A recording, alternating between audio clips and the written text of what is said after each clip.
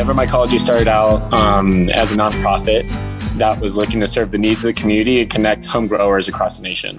So how many people are a part of it? How does it work? How do you do like tutorials for home growers? Yeah. So, I mean, kind of the basis of how this all started for us was I had started doing classes around Denver for mycology, like Mycology 101, 202. And over the last few years, I've been feeling just on a personal level, like the exponential increase of demand and interest in mycology. And I finally got a chance to start hosting those classes, started in January, decided to start the nonprofit. And then just about, 8 weeks later, we get hit. Everybody gets hit. Yeah. And the first week of March, we end up canceling our courses for that month. And then the second week of March, we ended up shifting away from doing a lot of the tutorials and classes that we were planning on doing for the entire year, and ended up making masks out of the same filter patch material that we're currently sort of innovating on for the growing environments for the mushrooms. And so we ended up doing this whole mask community volunteer effort. And I think that's what really built sort of that context of a community oriented, like membership based nonprofit where there's volunteers and a lot of people helping out. Yeah, that's cool. So you took, a bad situation and you were able to pitch in by making masks, which everyone needs nowadays. Yeah. Yeah. What are are they made out of cloth, or they're some kind of like hemp based mat? Like what do you use to make masks?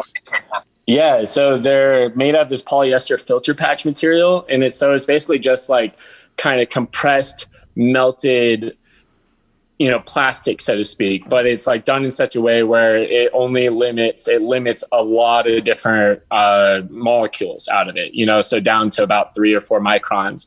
And we double layer that. We would use a laser engraver at our own house in our compound to actually cut this stuff out of the material. Wow. We had these like sheets that we would get in, and before we would just cut out like big circles, right? Because we would have the mushroom growing environment, or we would have the jars, and you would use this type of material to basically be able to ensure that you can grow the mushrooms properly, right? Like they kind of take a certain type of environment to grow in. Yeah.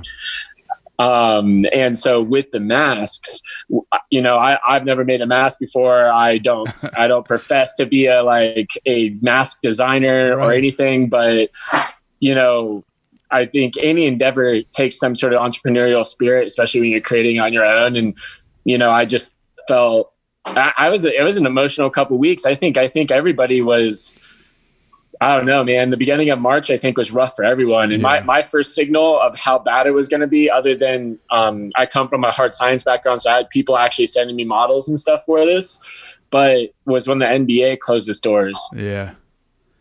Yeah, that was like March 11th, I think, or something like that. You're a big basketball fan? I'm not a big basketball fan. I mean, I grew up in the 90s, so I'm Bulls fan and stuff like that. I was around during that, and I'm not like huge into sports because I'm such a workaholic. Yeah. But it's hard to see. I mean, you watch a $1 trillion industry just say nope. We're sitting this one out. Did you watch just on a side note, did you watch the Last Dance documentary? Yeah, it was really good, right? Yeah, I thought that was super dope. And I think just having like those behind the scenes looks and like actually getting that like whole feel of what was going on for like the coaches and the owners and the managers and everything, getting Pippen's side of things, I thought was really cool. But yeah, it was like really well done. So mycology is a study of fungi, right? So sure. Are you just studying psychedelic mushrooms? Are you studying mushrooms across the board? Are you studying all sorts of mushrooms? Well, it's hard once you get into one sort of variety of them, if you really do love it, it's really hard to like not get engrossed by the rest of it. Because there's so many other mushrooms that grow in such unique ways and have like such unique properties above and beyond psilocybin containing ones. However, that I keep getting pulled further and further into like the gourmet medicinals as well. So all of them. And how did you get nonprofit status?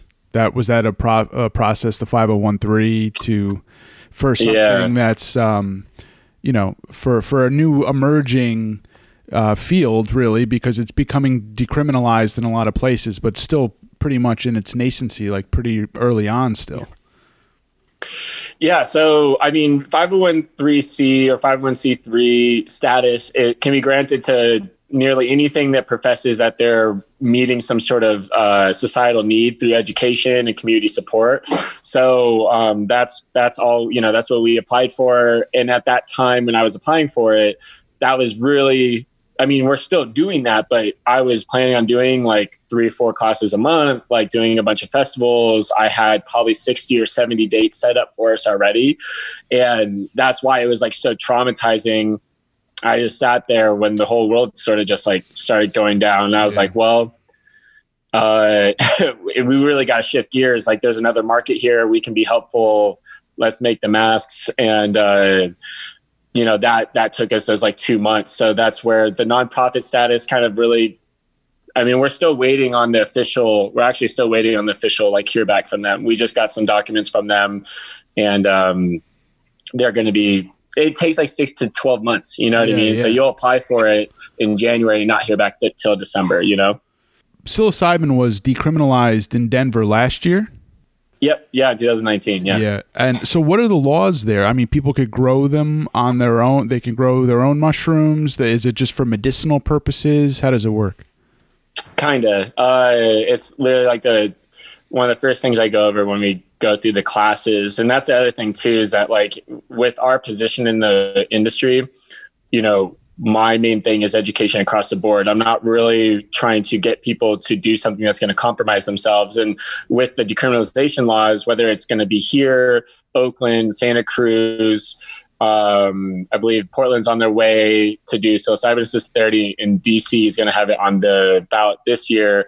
And they're very vague. Almost every single one basically is just like, this is the lowest priority for our law enforcement to sort of to enforce this. Now, with that being said, it's completely arbitrary and ambiguous. There's no regulations, there's no laws, there's no, you can have 3 grams or 4 grams or 5 grams. It literally is just like, basically don't make it a problem for us.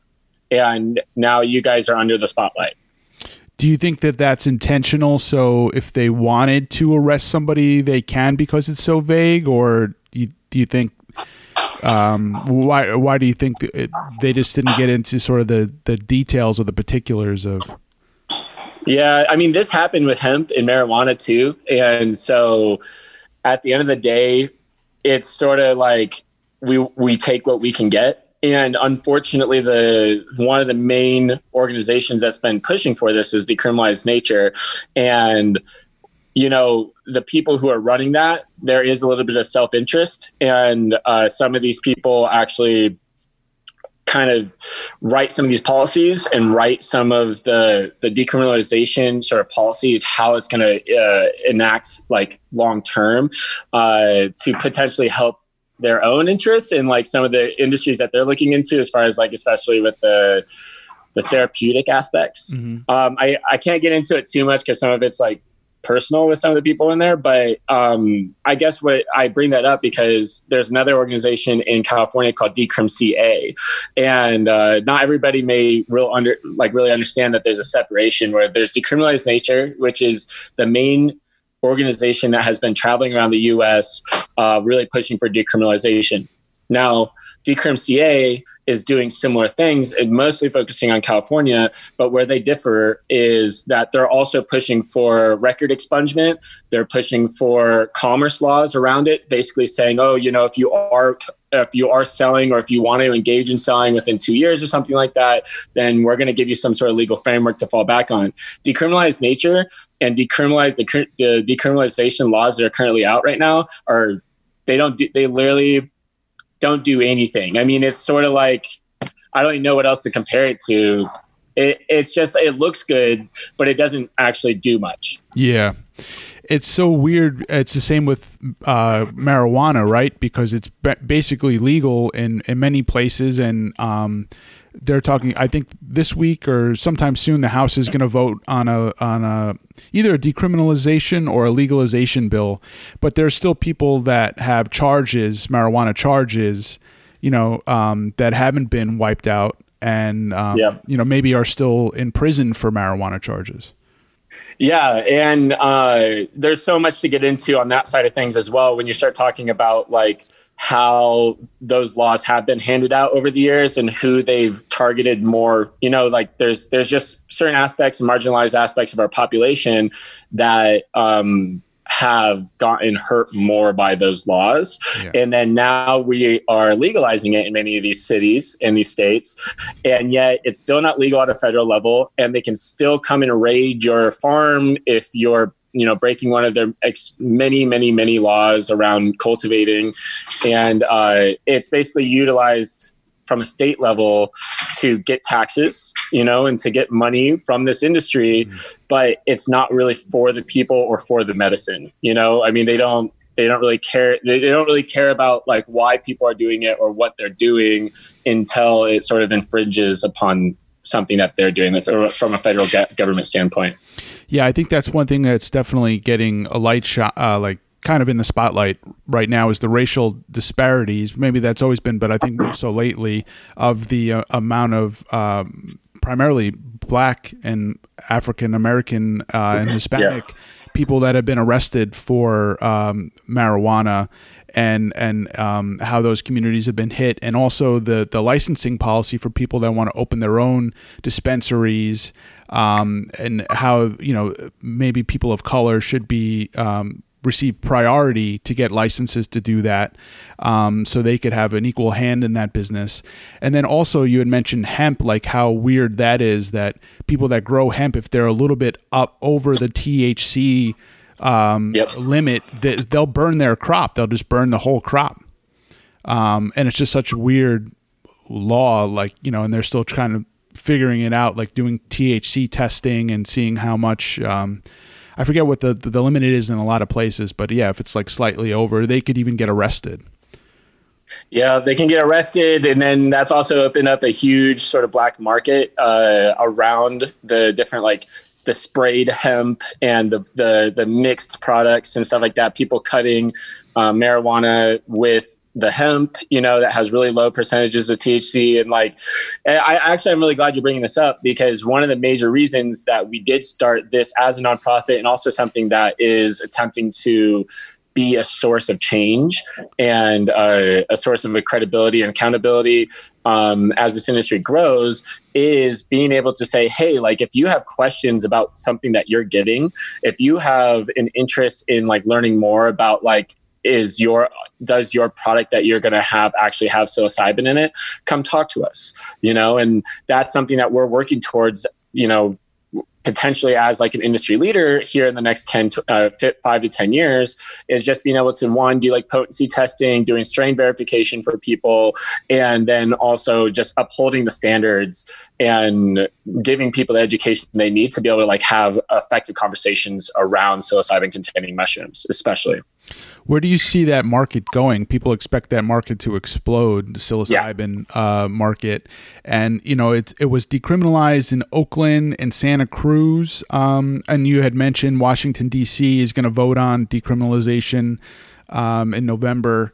And Oregon as well, right? I believe. Psilocybin assisted therapy in Oregon, yeah.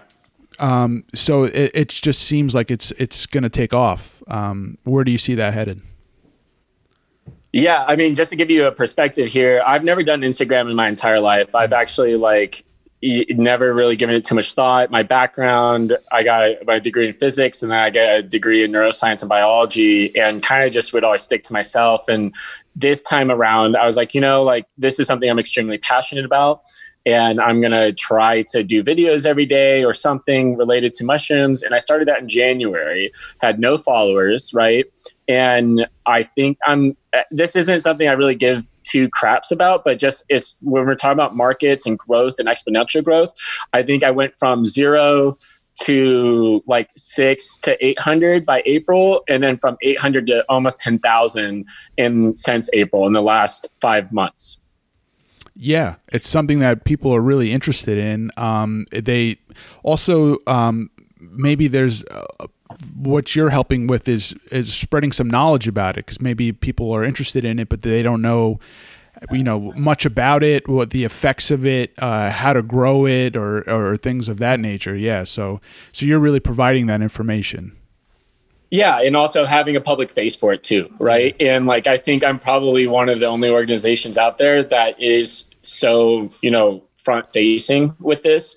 And I think like some of that's just like, there's just a need for radical transparency, in my opinion, and people need to be able to feel comfortable enough to my main goal here is like to sow the seed, right? Like to provide the information and to provide it in a way that people feel comfortable investigating the cultivation aspect of it. Now, while along that line, if maybe you're like, I don't want to start cultivation, you might just see that, oh, wow, there's all these people interested in it. There's people posting about microdosing, and there's a lot of information here about like, this might help with my anxiety or just like normal life stuff. And having a very approachable community that does normalize this, So yeah, just being able to actually like have that space be opened up. And hopefully my goal would be to have more people cultivating on a mass scale than there ever was like cultivating marijuana. And I just, with that sort of, with an organization on the back end, being able to actually support that and keep them accountable as well. Can you talk about the services you offer? I know you do like video tutorials, and there's different membership tiers. There's the Cosmic Voyeur, Cosmic Seeker Plus. Can you talk about what those are and like the services you offer and some of the products you offer as well? Yeah. So with Denver Mycology, one of the first products that we began offering was a tub, like a little, like if you can imagine like at your house, like those little storage totes that you would get. Some of them have like little gasket liners, and you'll get them to maybe like, store your shoes or something in. That's what we use to grow mushrooms in. And so these ones that I've been using a lot of lately are like 48 quart tubs. They have some holes drilled around the sides. That's to allow for gas exchange and air exchange for the mushrooms as they're growing. And so we offer full kits to be able to actually grow your own mushrooms at your house, as well as membership programs where people can get genetics, a vast array of genetics. We have upwards of 40 or 50 different varieties that we work with. And that will come in the form of like spore syringes, spore prints, whatever we have on hand to be able to just give people what they need to be able to grow their own mushrooms. Now, this is one of those things where like, if I get you started right and you follow all the different, sort of the steps for everything that you need to do, you may never need me again. You may never need anything from our organization again to keep it going either. So. When you say genetics, you mean different types of mushrooms, right? Yeah. So the way that we propagate our grows, like imagine this: if you just got your tomato plant at home, you get the seeds, you grow the tomato plant, and at some point that tomato plant dies, and you're like, well, like hopefully you either saved one of the tomatoes and took some seeds out of it, or you have to go back to the store and get some more seeds, right? And then you have to start the whole grow process over. Now with mushrooms, they grow and they colonize in a few different steps. And so with the genetics, what I'm referring to is just the different spores, which is like the seeds of the mushroom, or mycelium, which is going to be on like a slant tube with agar in it, or in a agar plate, like a petri dish with agar in it, and it grows across that agar.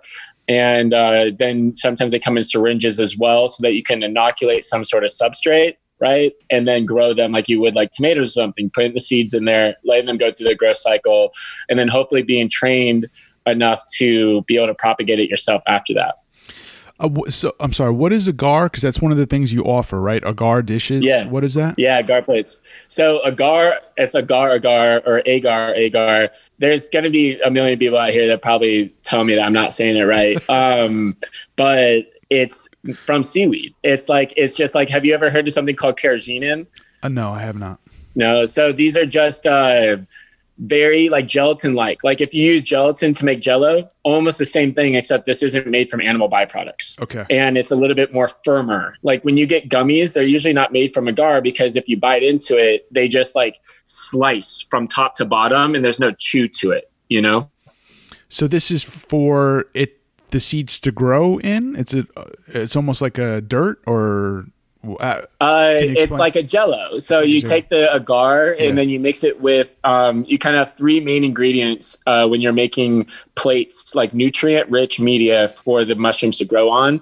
And you're going to need a sugar. You're going to need some sort of carb or fiber source. And you're going to need something to hold it all together, which is the agar. So imagine making like really hard Jell-O in a small little petri dish, like you would like to like study bacteria or something on, and you're just making it so that it's like really firm, but it has some nutrients in it. So when you inoculate that, meaning that you like, I think a term we might all be more familiar with is like insemination. Do you know what that means? Sure. So you're doing a similar thing, except you're inoculating it. You're taking some mycelium. Say you had a mushroom and you went to Natural Grocers or Sprouts or something. If you got a mushroom from there, you could cut that mushroom open, take a little graft of the inside of that mushroom, put it on one of these agar plates that I'm talking about, and then it'll grow out. If it grows on that sort of media, but a lot of them will, you know. The science of it is so interesting because I always was under the impression that mushrooms just grew in cow shit. That was always what I thought. But it's interesting that the process of growing them at home and what goes into it. Yeah, well, and it's really cool because this is something that like it's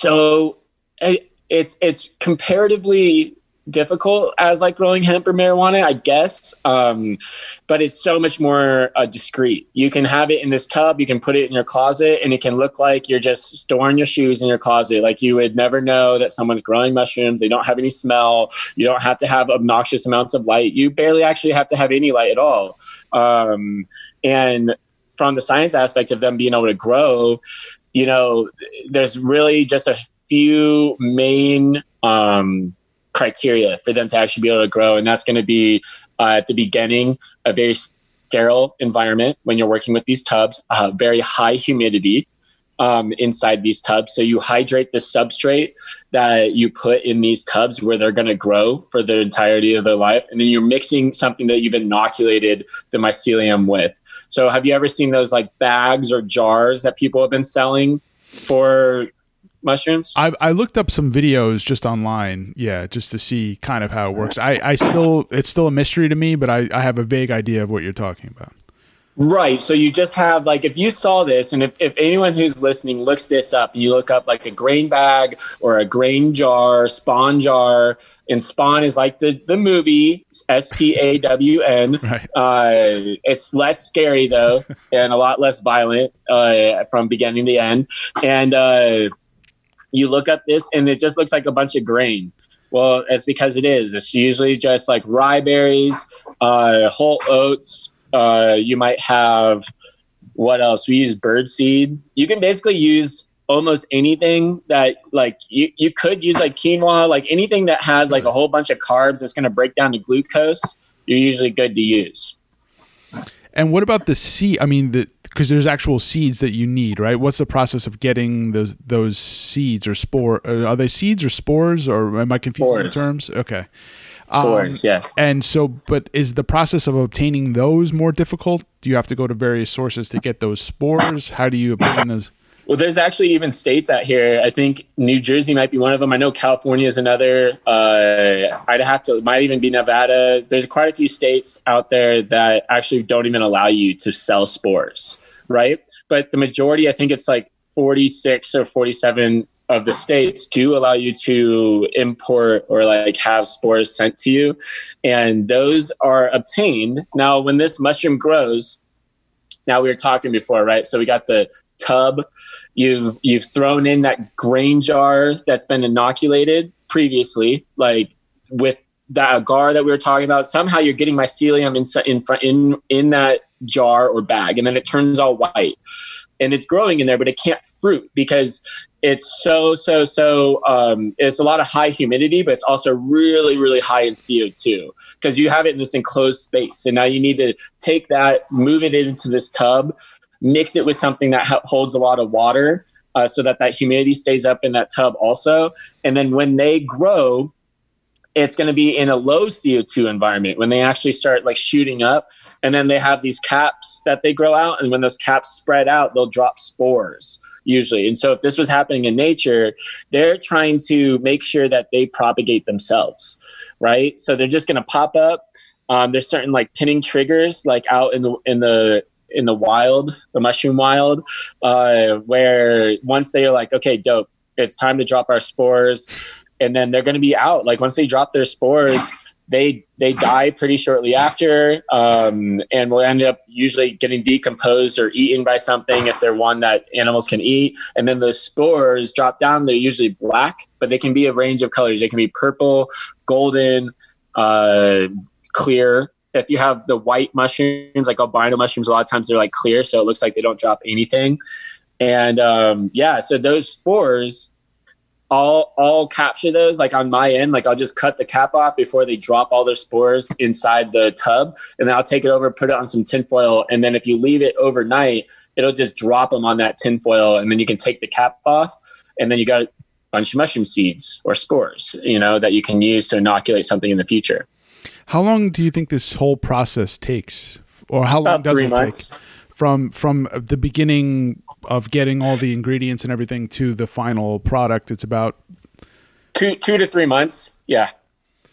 And I mean, you've been doing it for a while. Would you say though it's would be tough for somebody who's just starting out to do this? Do you need any prior knowledge, or can you look all this stuff up and obtain what you need? Yeah, I mean, that's sort of what's been happening for years. And that's where, just giving you a little bit of context here, many of us who've been in this community have been just on forums, right? It's like either Reddit or Shroomery. There's a few other types of websites online where this has been happening in forums since like the late 80s, early 90s, oh, wow, where this was happening a lot in people's houses, I mean, it was happening before this too, but like by and large from a mass appeal standpoint, the popularity of this industry has been growing since the 90s. And this was all happening just on forums. There wasn't really like people like me doing videos or even a bunch of YouTube necessarily. It was just like, can you find the right information? Can you make friends with somebody on one of these forums, and maybe they'll send you some extra stuff that you can't find anywhere else, And now we're getting to a place, and I think anybody understands this, that when stuff that used to be black, gray market is starting to hit like the masses, it's just a whole nother animal. Everything changes. Like you have to start meeting people where they're at. Like you have to be nicer to people. A lot of people in the mycology industry, unfortunately, man, like there's some nice people out there, but there's a lot of ego. It's really? A lot of those guys who just sit at home on their computer, like would never be in front of a camera like I am, yeah, and just want to be dicks to people because they know so much about mushrooms, and yeah. So as far as like being able to get started on your own, it's getting easier and easier. And that's one of the biggest things that I've been focused on since May, is being able to like, hey, like, I want to have a conversation with you. I want to know a little bit about like why mushrooms are important to you, how this started for you, and where you see yourself in the future. And if we vibe and like, if I feel like you're here for the right reasons, then I'll help you get started. Yeah, that's interesting that these people have big egos. I thought the mushrooms were supposed to sort of diminish the ego to some degree, but it seems like it had the adverse effect in those cases. You had talked about different color spores. I mean, yeah, does that create different potency or different trips for people? The different spores, is it almost like sativa and indica and marijuana? Like you can get different highs, or some are more powerful than others, or?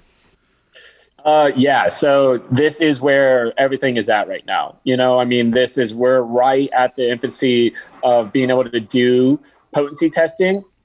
A lot of the potency testing that people are doing is on, I'll get a little scientific here, is on the expression levels of the substrates. Okay. And meaning that inside this mushroom, in order for it to produce psilocin and psilocybin, it also has to produce things called biocystin and norbiocystin. Okay. And so the easiest way to be testing for things like potency right now is to be testing for how much of the precursor, like those biocystin and norbiocystin, is it producing. It's easier to test for those than it is to test for psilocybin directly with like home lab or like not so high financial means to do that.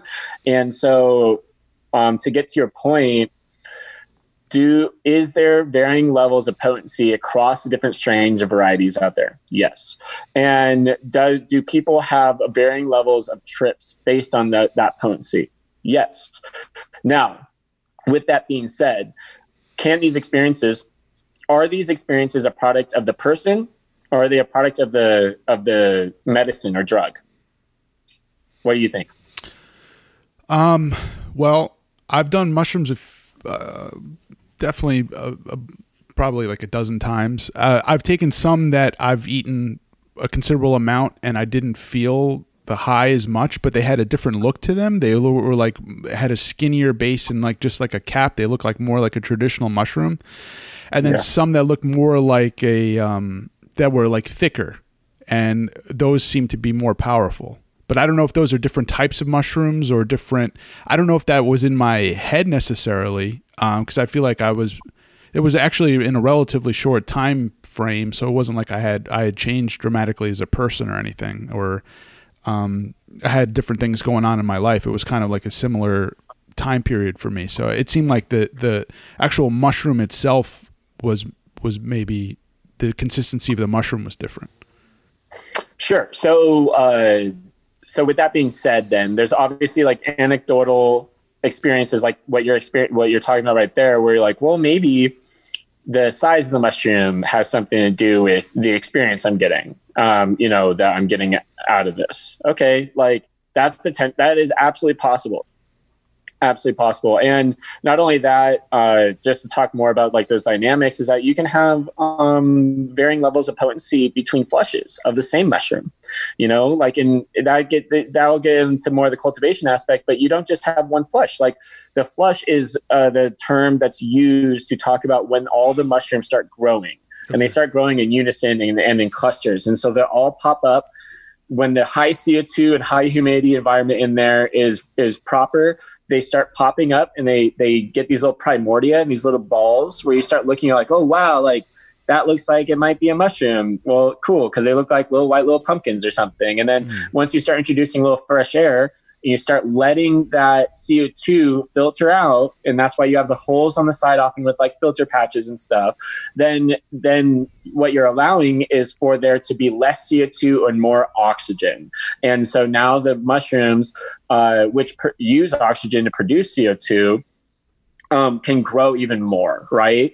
And those mushrooms that you had that were skinnier and the other ones were fatter, one reason might be that some of those mushrooms might have been fruited in colder environments. Colder environments, when you're fruiting between like 68 and 74 degrees, sometimes you can get hardier and meatier mushrooms that potentially may be more potent. Now, the reason why I can't really give you a solid answer on some of this stuff is that you really need to be able to test all this stuff, like from a scientific standpoint. And I say that because the experience that you're getting from these mushrooms is twofold, right? We have a door, and the door is to that experience, and it's inside of us. And the mushroom acts like a key. Okay. The mushroom could be the key. Meditation could be the key. A near-death experience could be the key, but it doesn't change the fact that the door is always there.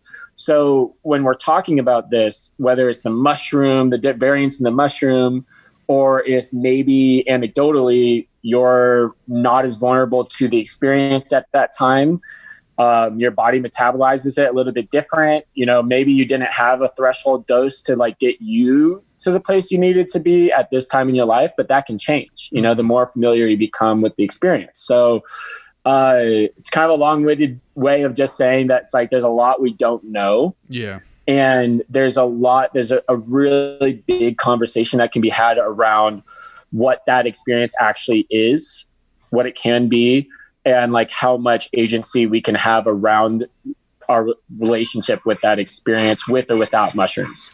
So you're under, if I just could understand what you're saying. So you think psilocybin is psilocybin, but it really depends on your state of mind that ultimately will affect your trip. Is that accurate to say, to paraphrase what you're saying, or no? In some ways, yeah. There's other acting, just the four constituent parts that we know most about right now are biosystin, norbiosystin, psilocin, and psilocybin. And all four of those are working together, including probably other molecules inside the mushroom to facilitate that experience for you.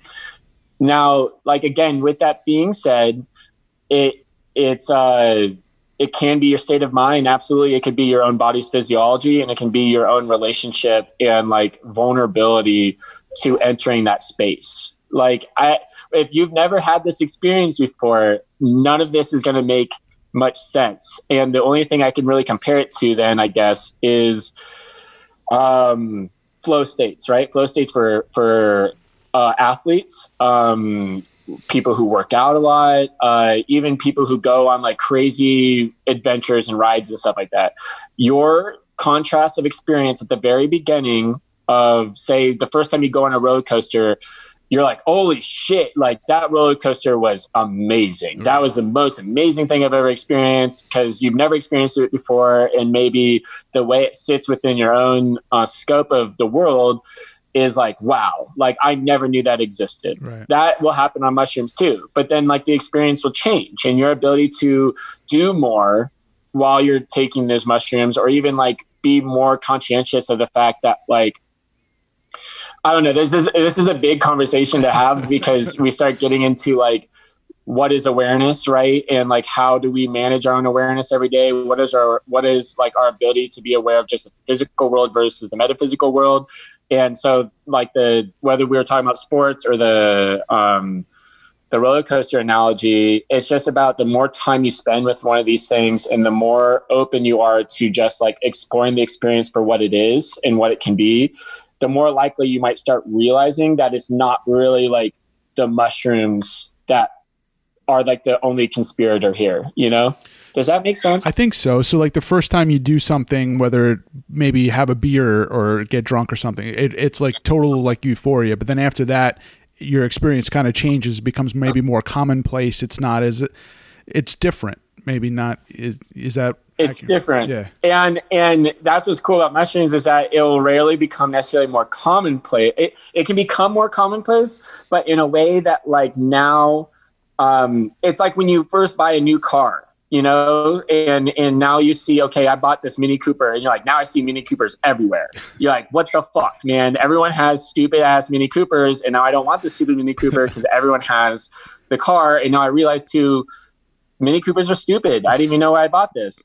And however, though, that can happen with mushrooms where you're just like, whoa, like when I took that mushroom, and I realized for the very first time that I had more to this experience, more ability to experience reality in its many forms, then once that door opens, at least for some people, you might start noticing that like, I don't know, it's really hard to explain, because once you get to a place where you just understand that this is a product of our bodies, right? Like if that door is always there, then how big is the lock?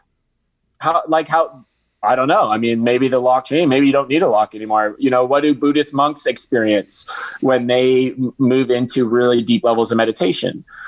And that's where you could be having any experience. I think this is a good way. It's kind of a paradox too, but it's like you could be having any experience. You take those mushrooms, but you're having that one.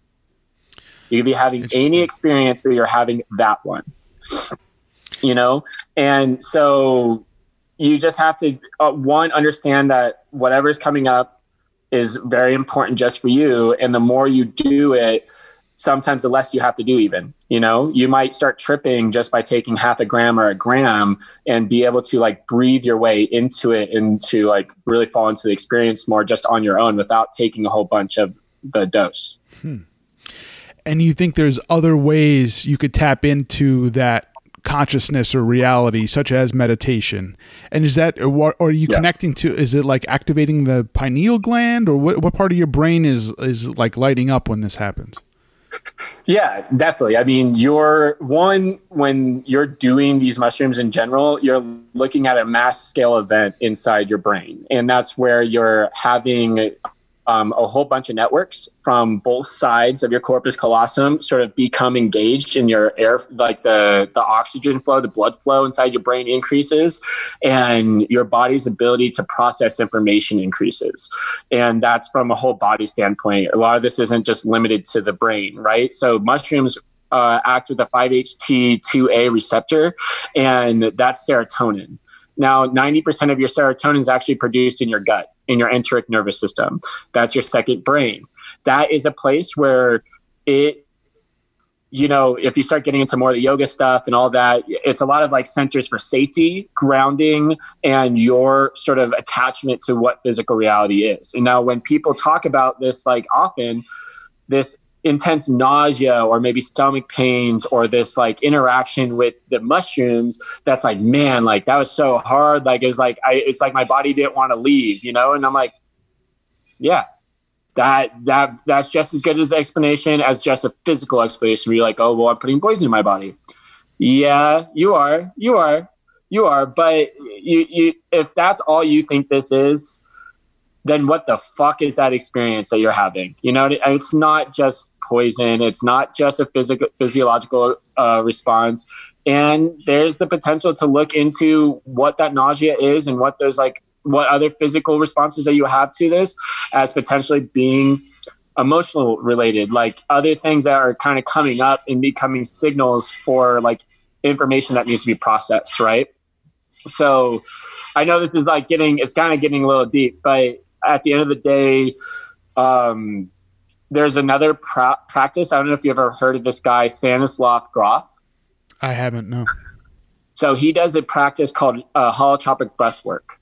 And he was one of the very first scientists that actually was testing LSD in the Czech Republic. So he was one of the very first scientists to actually utilize and test LSD when it was being passed around as just a chemical number, right? And then he came to the United States and started working, I believe it was for Johns Hopkins. And he started doing all these different tests for on actual people with LSD. And once that ended, he transitioned into doing something called holotropic breath work. And this was something that he figured out as far as being able to elicit a hallucinogenic experience through just breathing. And this is done over the course of about 3 or 4 hours. You have someone sitting with you while you yourself have like a whatever you call it, like an eye shade. Yeah. Like you wear the sleep or something. Yeah.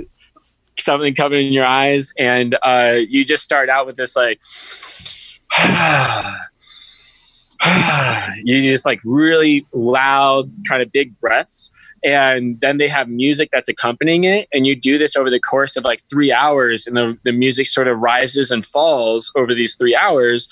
And people have like fully disassociated hallucinogenic experiences that you might expect to see on mushrooms or LSD just through modulating their own physiology. So is it almost like sensory deprivation in a sense? Because but you have the music, I guess, so not. But will sensory deprivation take you to a similar place? Well, I think, yeah, absolutely. And I think what you're getting to right now is a really, really important distinction, right? We need to be looking at this from a really practical standpoint and saying, well, why is it that you can have this like really out of this world disassociative experience if you're putting your body or your mind under these conditions? Well, like sensory deprivation is a really good example, because what are you doing? You're limiting your body's need to pay attention to the external world.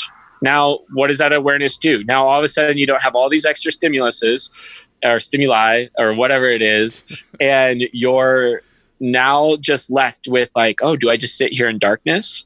Or have I become familiar with another space out there, and just another potential capacity of what my human body can do in accessing what some of these people will call is like transpersonal psychology or the collective unconscious, and understanding that if no information and no energy is ever created or is never destroyed, like from a physics standpoint, and that like the laws of thermodynamics exist, then like information and experience might operate in the same ways, and so everything that's ever happened in our human lives and our human consciousness, and any sort of information that's ever been written down, any experience that's ever been had, has been stored still somewhere, right? Like it's just still exists out there in the ether.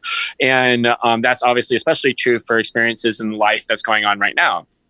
Now, that this is one potential explanation for why when you start limiting your awareness externally and you start limiting your body's need to take input from your surroundings, then that awareness gets to do other things. You have a greater capacity now to do other things. So yes, when you do sensory deprivation or you do something like ketamine, then it can take you to a place where, like, this is why I started it and asking you if you think that the hallucinogenic experience is a product of the mushrooms or if it's just a product of our own capacities, and I think time and time again, there's been a lot of modalities out there that have shown that it's a product of who we are, and the mushrooms or anything else that you're taking is just a tool facilitation. So these states you can get to with mushrooms, instead like you're talking about focusing on breathing, the ingesting this mushroom can take you to a similar place just by eating it, in a sense, which kind of would help with depression and anxiety, if for people that maybe are not familiar with these breathing techniques or don't have the time to do these breathing techniques. And is that why there's so much interest in it as a treatment for depression and anxiety? Well, it's definitely a big conversation there. And at the end of the day, there's a lot of ways to meet people where they're at with this, right? Like understanding that some people are just looking for some relief every day, and so having that conversation about spirituality and all that stuff isn't very useful. They just want to know, like, is this going to help me fucking get through my day? And I'm like, okay, dope. Yeah, let's start there. And from just a pragmatic standpoint, when you're microdosing, like you could do all the way down to 100 milligrams, 0.1 grams, up to like 0.5 to 0.75 grams. And you're taking mushrooms, micro or macro dose, and it's allowing your body to just have more space to work a little bit differently. There's so many things in life that allow us to have contrast to our experience and to have to add to our scope. And that's why there's so many different things that can be therapeutic, because we can start to see ourselves from more of a mountaintop view. We can see our problems as being smaller. We can allow for whatever that energy is or whatever that thing that's sort of like keeping us in these loops, and these like anxiety loops and these depression loops, in these like habitual things that we do that we hate that we do. Well, mushrooms, when you're taking them from a medicinal standpoint, you're allowing your nervous system to have a little bit more space, meaning that it's going to upregulate stuff called like neuroplasticity. It's going to allow for new pathways to be made. And when all of those, when all that circulation sort of increases and you have greater oxygen and more blood flow, then, that's our lifeblood. Like literally that's like how we turn on these other circuits that go, hey, I'm the circuit over here that says, stop being a fucking idiot, but he's not on because you just use to stop the fucking idiot path every day, but you don't actually turn on the stop being the fucking idiot path, and it's as simple as that. It's just like sometimes even on microdosing or macrodose, you might find yourself crying for fucking hours, laughing for hours, whatever. Why? Right? The important question is why? Why do I have that experience? You're expressing, you're resolving, you're allowing that whatever's been fucking stuck up in your body, man, for years because you never dealt with it, to come out. If you were hit, if you were hurt, if you were like whatever, traumatized as a child, the stuff doesn't just you don't just get to like say, oh, I don't get to deal with that. I fucking promise you, man. I grew up in foster homes. I had not the best of childhoods. And I'm still dealing, and I see it. Like, that's why, like, this is a long-term process. The more you do mushrooms, the more you have conversations that help you open your mind up to like what these things could be doing for you, then the more agency you have with dealing with your own shit, you know, and you can use these mushrooms to help you do that, to like take you out of your day-to-day mentality and like have a better perspective about everything. So it kind of makes you face your what's troubling you, maybe buried deep down, head on. It kind of puts you face to face with it in some instances, right? It can, and that's where it's like a lot of people, when I would have this conversation with them, like, but what if I just want to have fun? And I'm like, well, then that's what will happen, man. That's okay.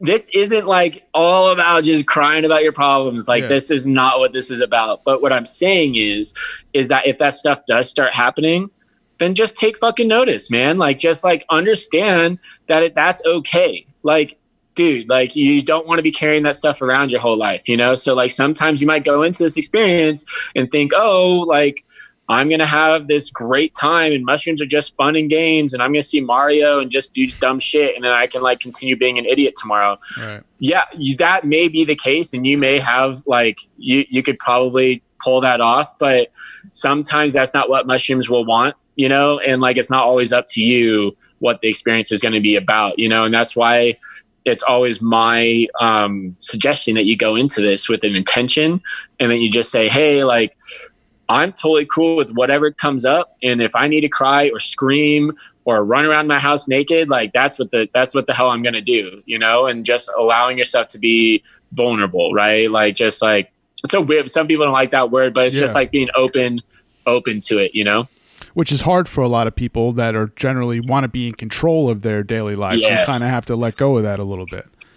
Or a lot, depending on your situation. But it's really, like you're saying, in your mind, kind of your state of mind and what comes up is sort of the direction that you'll go in this experience.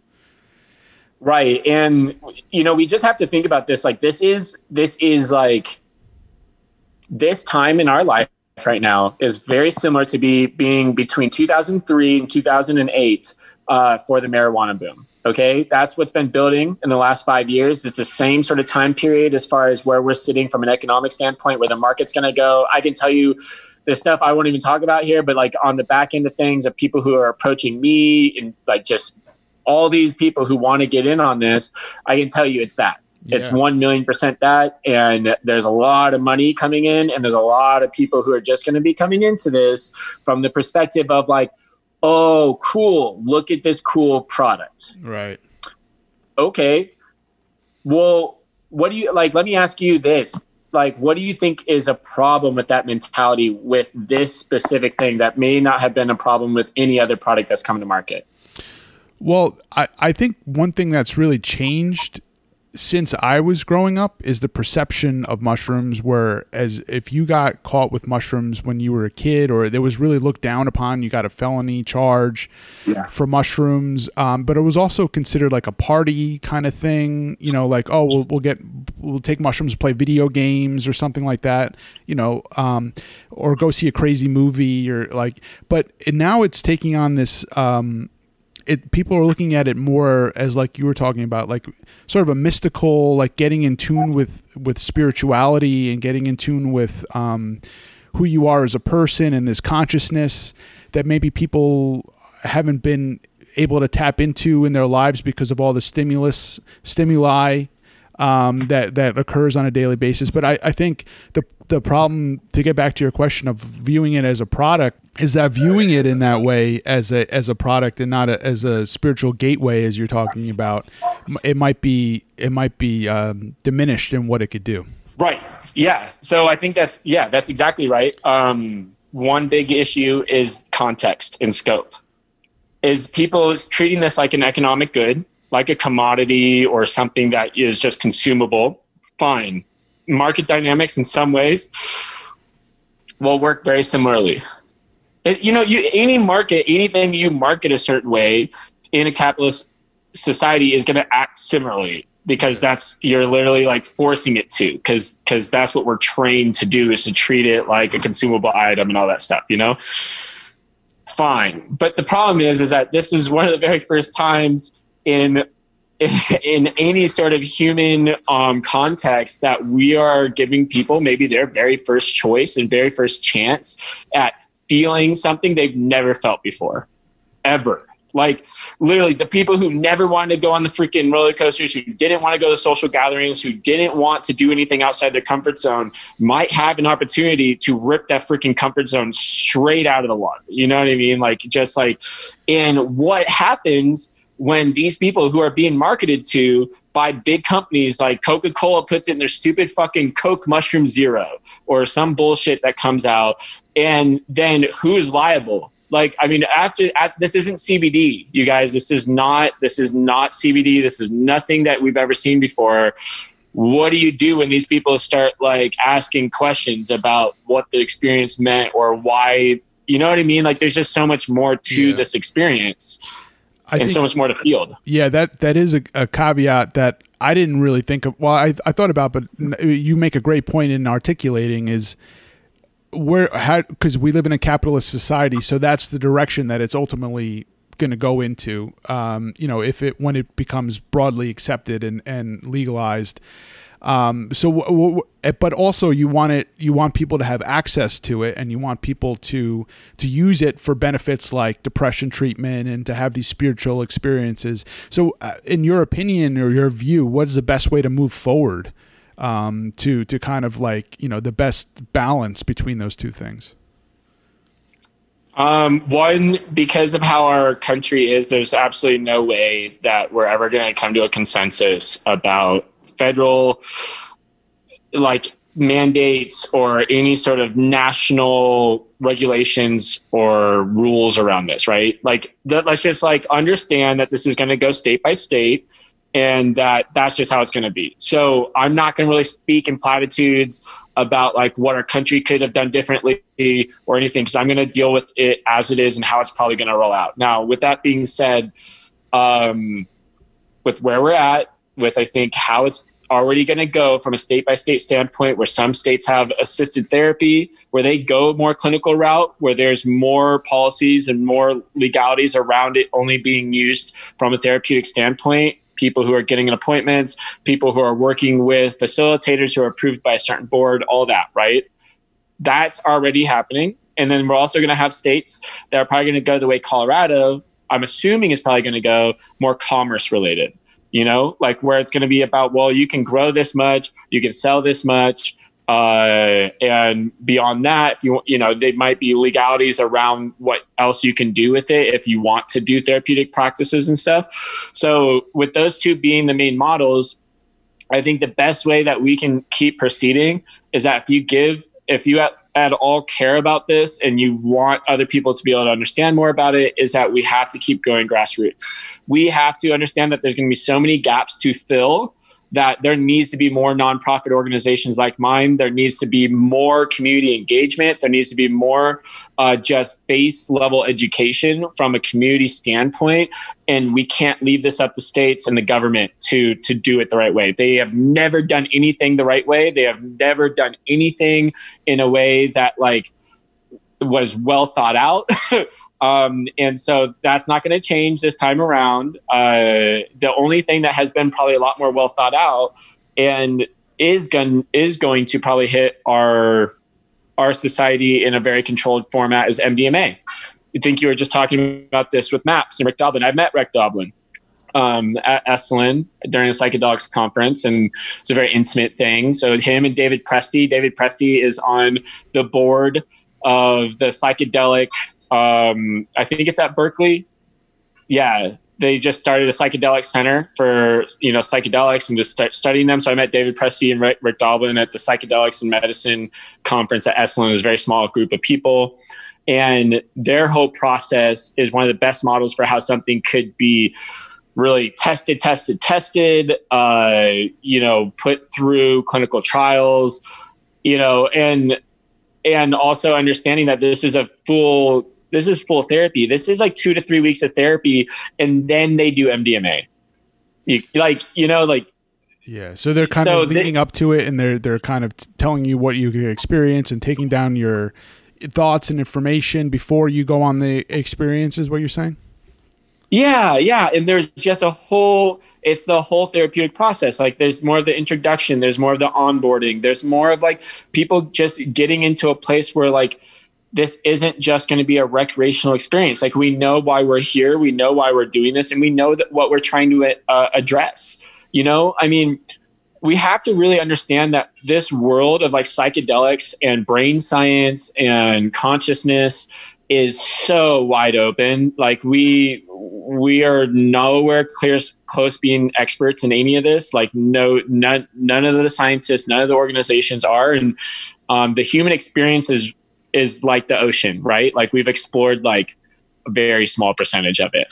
And just like if you walked into a dojo and you wanted to learn karate or Muay Thai or whatever, you know that you're going to get your fucking ass kicked by somebody who's been doing it for a long time. There's no doubt. It doesn't matter how good of a street fighter you were. It has no bearing. You will still get your ass whooped, right? And we have to understand that psychedelics and the exploration about psychedelics and our understanding of them operates in a very similar fashion.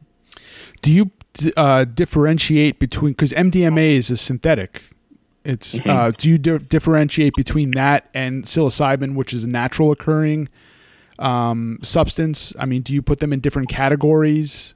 At the end of the day, like just for example, another one that is good to bring up there is ketamine, because ketamine is already being used for like psychedelic therapy. And not everybody has psychedelic experiences on MDMA or ketamine, right? Like sometimes people are just like, wow, it was very weird. I couldn't move. And is it it's a tranquilizer, right? Ultimately, is it a tranquilizer, ketamine? It is, but it's a dissociative too. And so it's just like, so is heroin, I guess.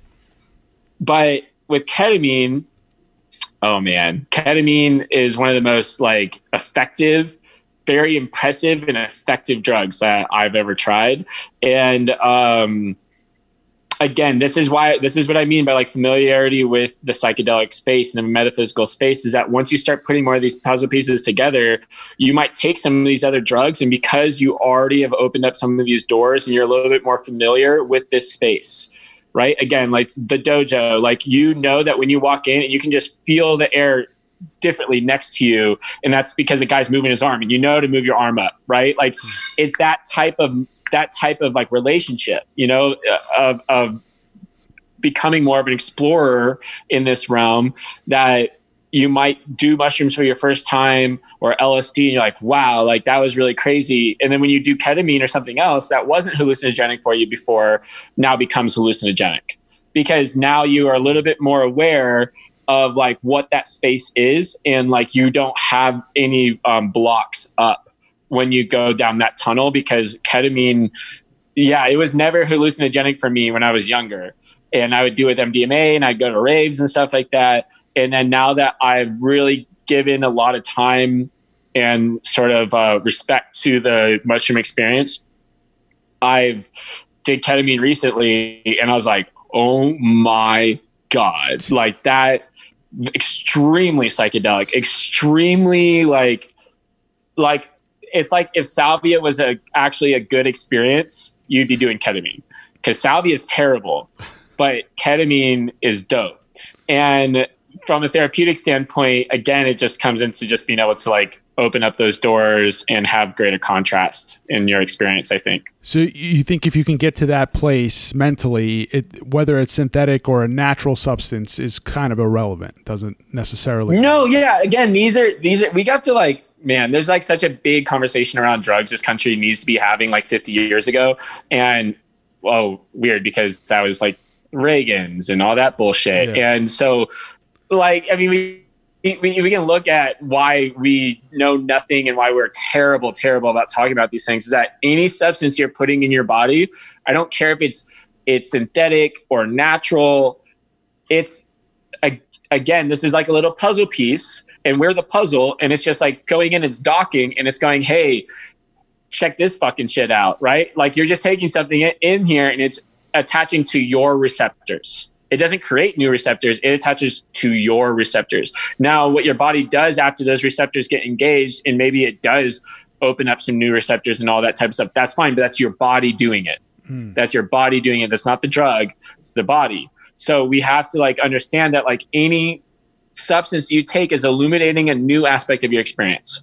If you took Adderall for the first time when you're in high school and you go, holy shit, I never knew I could feel so good. I never knew I could think this fast, and I could like fucking, I remember I took Adderall for the first time. I was like, I'm going to the airport. I'm flying a fucking plane. And, you know? You mentioned like Reagan and drug laws and stuff. Like, why the draconian drug laws? Like, do you think that the government is trying to, they were afraid of these things, or they were trying to prohibit us from experiencing these things because it might unleash some ability that we, you know, have within us, but maybe they want to occlude and make us not realize that we have? Or is it just that they're afraid of us not listening to laws? Or what do you think is the kind of the catalyst for these? Because it also prohibited research for many decades, right? Yeah. Like what the, like it doesn't, really think about what you just said there, right? Like we, not only did we say, hey, this is dangerous, when even the research that we had wasn't that it was dangerous. And then they also cut off research. Why do that? If you're really sitting here saying, oh, I'm here to protect the populace and I'm here to put these laws in place so that people are, you know what I mean, more okay, and like we want to make sure you're okay. It's like what is it, the precautionary principle? Then wouldn't you keep doing research? Wouldn't you sit there and like, I don't know, do the thing that would allow you to know whether these things are dangerous or not? So in some ways you can really like answer your own question there just by people's actions. But to get into it just a little bit, I mean, there's very clear evidence that a lot of, I sit very middle of the road. I kind of stay out of politics. It's not really my place. That's not my purpose in life, to, you know, jump into conspiracies or to pin people against each other at all.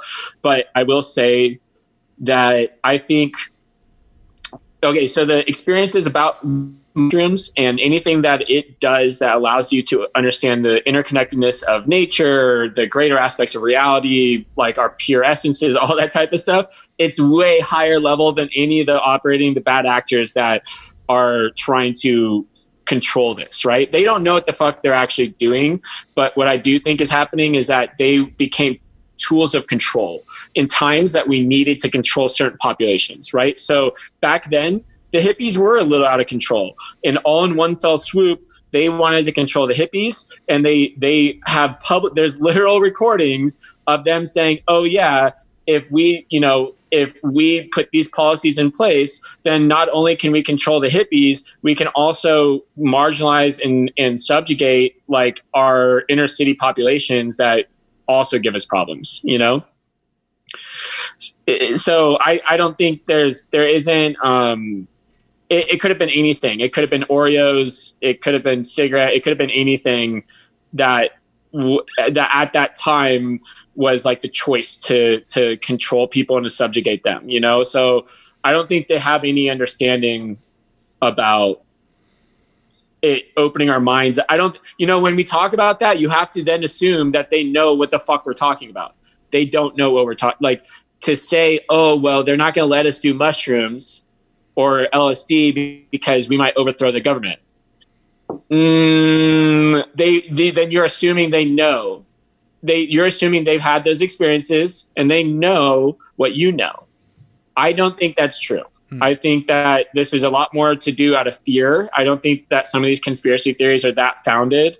And I think that that's why once you start pressing on the economies and you start making things about the economic means, this is the same reason why Black people ended up being able to even congregate and go inside restaurants and stuff because of interstate commerce laws. As soon as you start making things about the economies and about money and about like how and why we can benefit from one thing versus another, then they start caring. So look at the money, look at the economic influences before you're ever going to come up upon someone trying to like limit your conscious development, you know?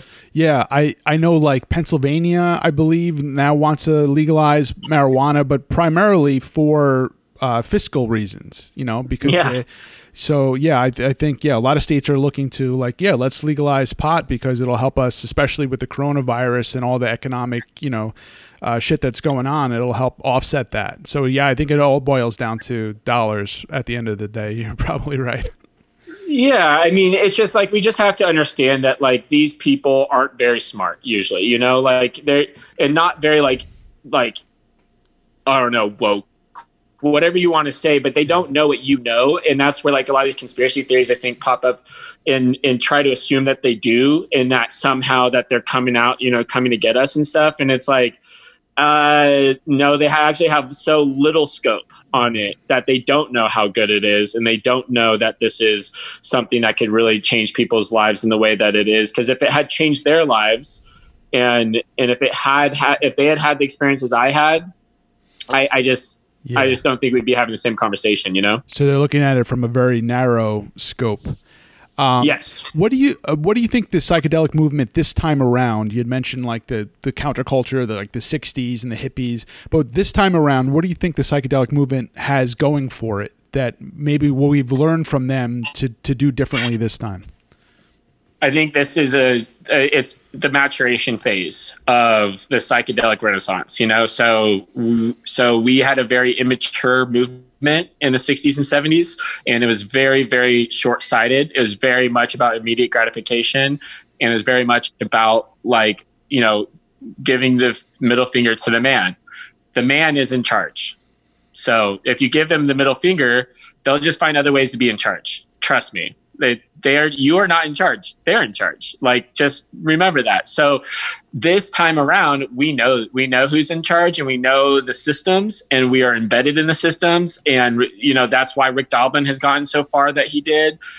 And that was passed through mostly with Republican senators. The MDMA trials, everything that he's done has been spearheaded by Republicans, just to let everybody know, I don't really care what stripes you are, but if you can find the proper way to explain things to people and to at least let them understand you can be on their side and that there's no sides really to pick here, that this is just mushrooms, man. It's just something that grows in the wild. Then this time around, I think we're better at communicating about it. I think we're better about not giving it to our underclassmen as professors and then professing that we do that, in public television and in all the newsletters.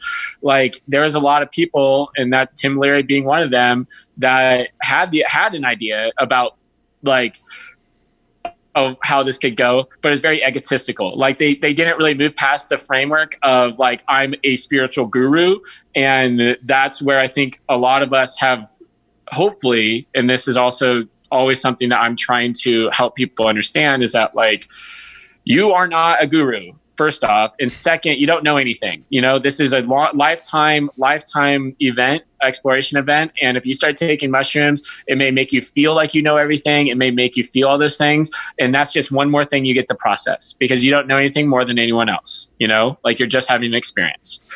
And I think this time around, it's a little bit less ego driven and a little bit more about how can we change the laws and the policies that are around us? How can we educate the population around us?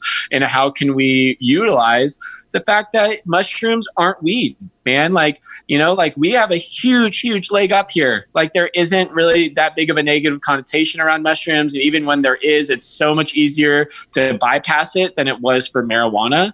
And part of it is because the population that utilizes this is mostly white. And yeah. So you think mushrooms have a clearer path to acceptance than marijuana? Really? Because marijuana is always viewed as the gateway, kind of introductory drug. Is the demonized as that? But so I'm just surprised to hear you say that because I think in my view, mushrooms are way more potent. People need to be more careful with mushrooms. But I agree. Yeah, but me and you have both done that. Okay, true. Right? Think about 300 million people.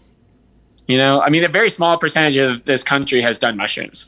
So again, we have to really understand the perspective of people who are getting marketed to, Who is the person who is just hearing about this? It's already popular. It's already well received in a lot of communities where people are like, oh, mushrooms. Like mushrooms themselves are already $1 billion industry. Regular mushrooms. Yeah. You know? And so that really leans into our favor in that this is just, look, you just go to the farmer's market and here's this nice guy that's just selling you really beautiful mushrooms, and they're very aesthetically pleasing. They don't have the racist undertones that marijuana has. That we've been looking at marijuana even when we were young. And this is the DARE and all those different programs. We've been looking at them from a lens of, oh, that's what like black people do, huh? That's what like druggies and stoners and like people that we don't really want to associate with do, huh?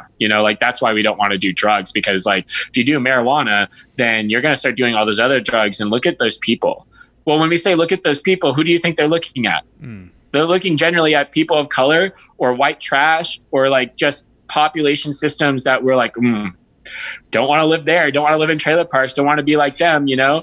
And we've been, for years been really pushing that sort of narrative. And that hasn't been the case for mushrooms. So that was intentional though. Wasn't it? Hirsch, the newspaper mogul, he coined marijuana as the phrase to demonize it and to associate it with certain people and to give it a connotation of so it's fucked up. It's been that whole propaganda for decades that it's hard to break away from that bullshit that they created this reputation around. Yeah, it is really hard, and it also is just something that it's an invitation for all of us to just understand that like there's a lot more to know here. That there's been many, many people who have already been slighted by similar systems and didn't have to go that way, for marijuana or, any of the other drugs. I guess people have been getting, obviously we can get into the crack and cocaine and all that stuff, but I'm not a big proponent of using those drugs, of meth or heroin or cocaine. I think that those operate a lot more mechanically and a lot more physically and are geared towards getting you to be addicted to them. Whereas things like mushrooms aren't. Even marijuana is extremely addictive. And I think that's another thing that I would really wish would be a part of a bigger conversation, and just helping people understand that like all of these things take a little bit of respect and take a little bit of a relationship with them so that you understand like how they're actually interacting with you in your life. I mean, anything that's going to give you that constant dopamine punch, marijuana, your phone, all of that operates off of dopamine, by and large. And the more you do it, the more you want it, You think it's addictive, marijuana? Because it's a big, people say, that it's not. So you're kind of countering that. Yeah, of course it's addictive. Any stoner, fucking A, this is, we need to be a lot more honest with ourselves. I used to make pipes for people. I used to do all that stuff. I'm not coming out and saying don't smoke marijuana. I'm just saying that just be fucking honest with yourself, dude. Like, yes, you smoke every night. You want weed every day. Like, that's addictive. That's a habit. That's something that you don't want to live without. Yes, it's addictive. Yes, it is. But it's a choice you get to make, and it's not heroin. So at least there's that. So it's the lesser of what you could be doing. Yeah. Lesser of the evil, I guess. But I want to just ask you as we're wrapping up, how'd you get into this? How'd you get into I know your background's in science, but where did your curiosity and drive to learn about mushrooms and teach people about mushrooms and other psychedelic substances, where did that come from? That came from, so like I told you, once I got into my teen years, I grew up, I was in Kansas for a little bit. My mom went to prison and I ended up in foster homes. And then once I kind of like made it out of Kansas, I was in my teen years, and I had realized that there was just so much stuff and so many things I'd seen and so many things that happened to me as like a toddler that lived on the streets with his mother. That was there's just too many things that happened that I know I had never processed. And it was just so hard being a teenager. It was so hard being a teenager. A lot of people didn't understand that for me. They didn't see that on me. Like I was generally happy, you know, around people. A lot of people thought I was nice and whatever. And I got to a point when I was 15 that I was just like, dude, like, I don't know how much longer I'm going to make it. Like no one knows, but I just really didn't know how much longer I was going to make it, because every day I woke up and it was just so hard to be motivated or to be happy. Actually, I just didn't know that I really had any emotions. I'm trying to talk about it from that perspective because I know better now, but back then I didn't have any context. Yeah. And I started getting interested in mushrooms because of just what people were saying about it around me. And this guy ends up dictating like this whole, it's called the PF tech to me at lunch. Like every day at lunch, he would come and sit down and would like dictate this psilocybin phoneticus tech, which is just this process of growing mushrooms, introductory process. And I got all the directions. I tried getting all the materials together, and that didn't really come together then. And then it wasn't for a couple more years till I ended up growing my own and doing my own mushrooms. And it was absolutely the very first time in my life that I felt an authentic and true, honest emotion. And that was happiness. And that was the very first time that I realized that all the stuff I'd been seeing on other people's faces and like the experiences I knew I was missing out on became illuminated. Like I was holding it in my hands. It was like a 6-hour experience. And by the end of it, I'm just sitting on the couch with my hands over my eyes. And in there, I could just see that I was like holding this little golden sheet of what I felt was my happiness. Like it was just this experience that I desperately needed. And basically opened up this whole new context of my life of saying, you know what, like there's more to figure out here. It's worth it to be alive. And you should keep trying, you know? So you really kind of got into it to help with your own emotional states that you were dealing with because of the traumatic things that had happened to you as a young person. Yeah. Yep. And the person that was telling you about the growing up, that was just a friend, or I'm imagining you at a lunch table. Like, who is this mysterious person that's... Yeah, we got to think about this. Like, this is what kids do. You know, this is like, I was seeking help. I was seeking support, and I found it from people I was going to school with, and I still don't even know who he was. Like, it was just, I don't know how the situation actually occurred. I just remember that someone ends up being like, oh, I know how to grow mushrooms, and like told me. I still have the notebook that I wrote it all down in. And a friend of yours at like the lunch table? Yeah, it was just someone. It wasn't even like a friend. It was just like auxiliary person that kind of came through into my orbit and taught me how to grow mushrooms.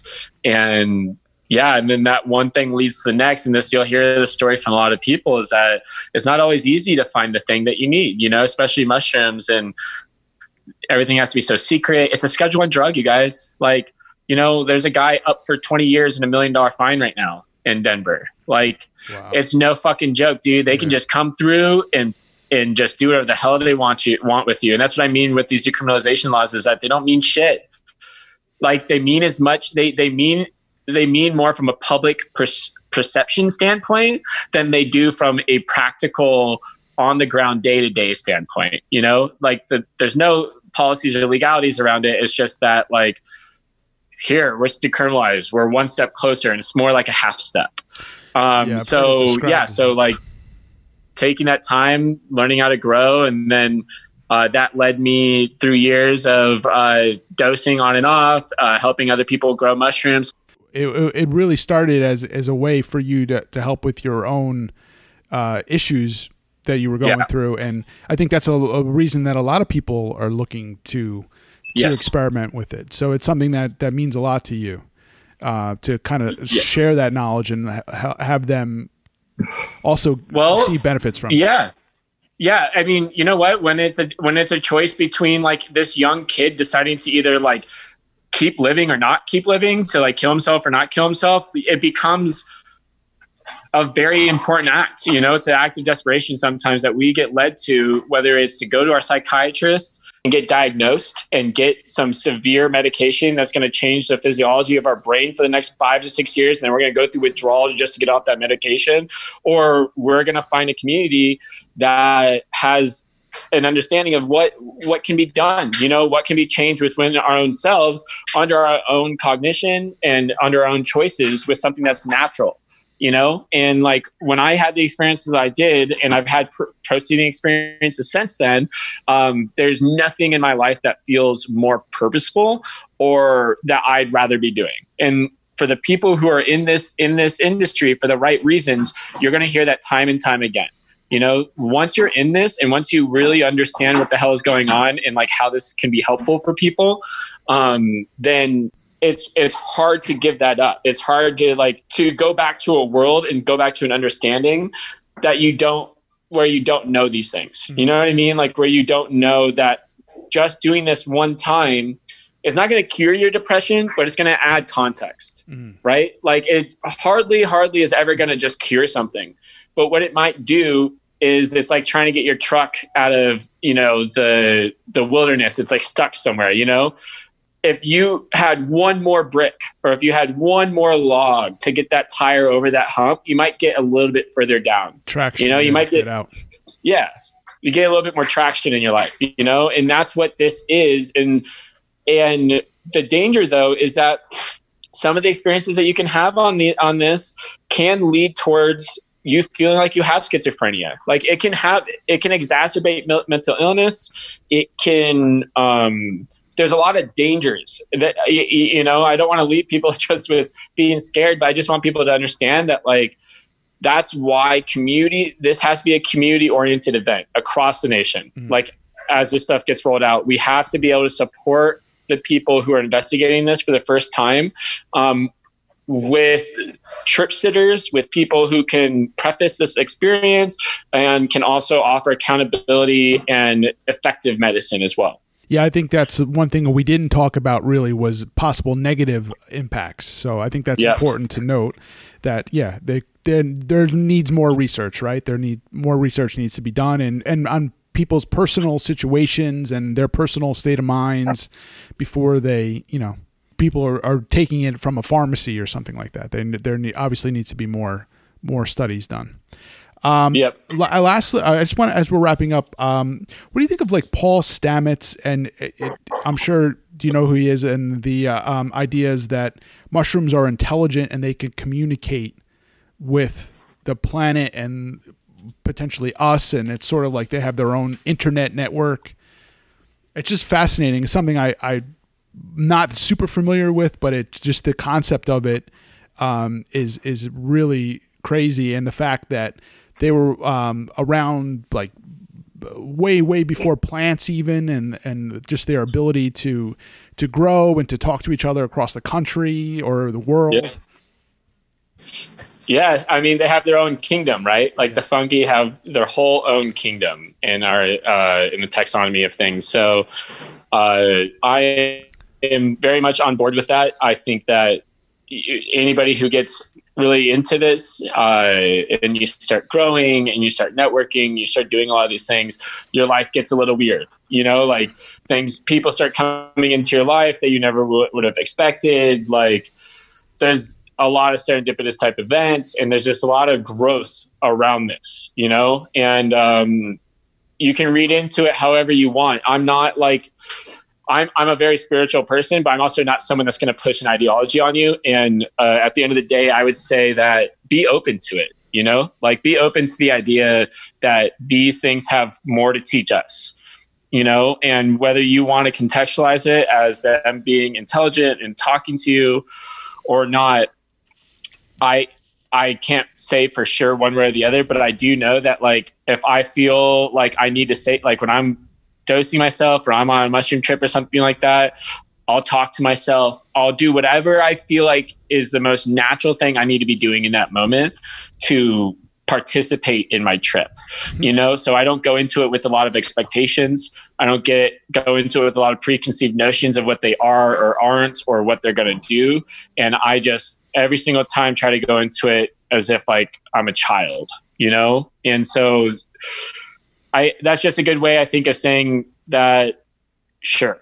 They could be. It could be that. And there's a lot of stuff that we can research. And I think it's such a beautiful place to just be creative and to be open to new ways of thinking, that if you feel like they're talking to you and they're driving things in your life, then they probably are. So when you started getting into this, you were saying serendipitous things were happening to you, almost like the mushrooms were like an antenna bringing you these people and these things? Or a magnet? Yeah. I mean, you know what, like I mean, you know, when you, just to compare it to other times in my life where things just seem so difficult and I'm just working like uphill on everything that I'm doing. This is a very different experience, extremely different experience. It's a very dynamic industry, and it does feel that way sometimes. I mean, just really, really weird situations where I'm like, mushrooms, man. I don't know what else to tell you. You know, I mean, just random ass people coming through and they're like, oh, we have a property in Panama we're not even using. Do you want to host retreats there? And I'm like, sure. Who are you again? Like, I don't know. Yeah. I mean, I don't know. People are so passionate about this, and people who actually understand it or even are beginning to understand it, it becomes a philanthropic cause. So regardless of whether it's the mushrooms or not, it could also just be seen as like people want to give a fuck. We care about each other. And when we see something that could be useful for other humans and useful for their mental health, and we already all understand how tough life can be, you may have a good day. It may sound like we're having a good day right now because we're talking with each other. And either one of us could leave this and be like, you know what? I'm still depressed and my life is terrible and everyone sees me as this way, but it's not, right? Like, and we have to understand that like people's lives are just like that. You know, we don't really know what's going on in people's lives. And why not help an organization like mine or your neighbor, you know, find out a way to grow their own medicine and help more people learn about this. You know what I mean? Like it's not hurting anybody. And the more people that know about it, the more people that come into this web of mycelium and mushrooms and craziness, I think the better, man. I mean, I really do. With everything that's gone on this year, I can't, dude, there's like, this year is like something else, bro. So, yeah.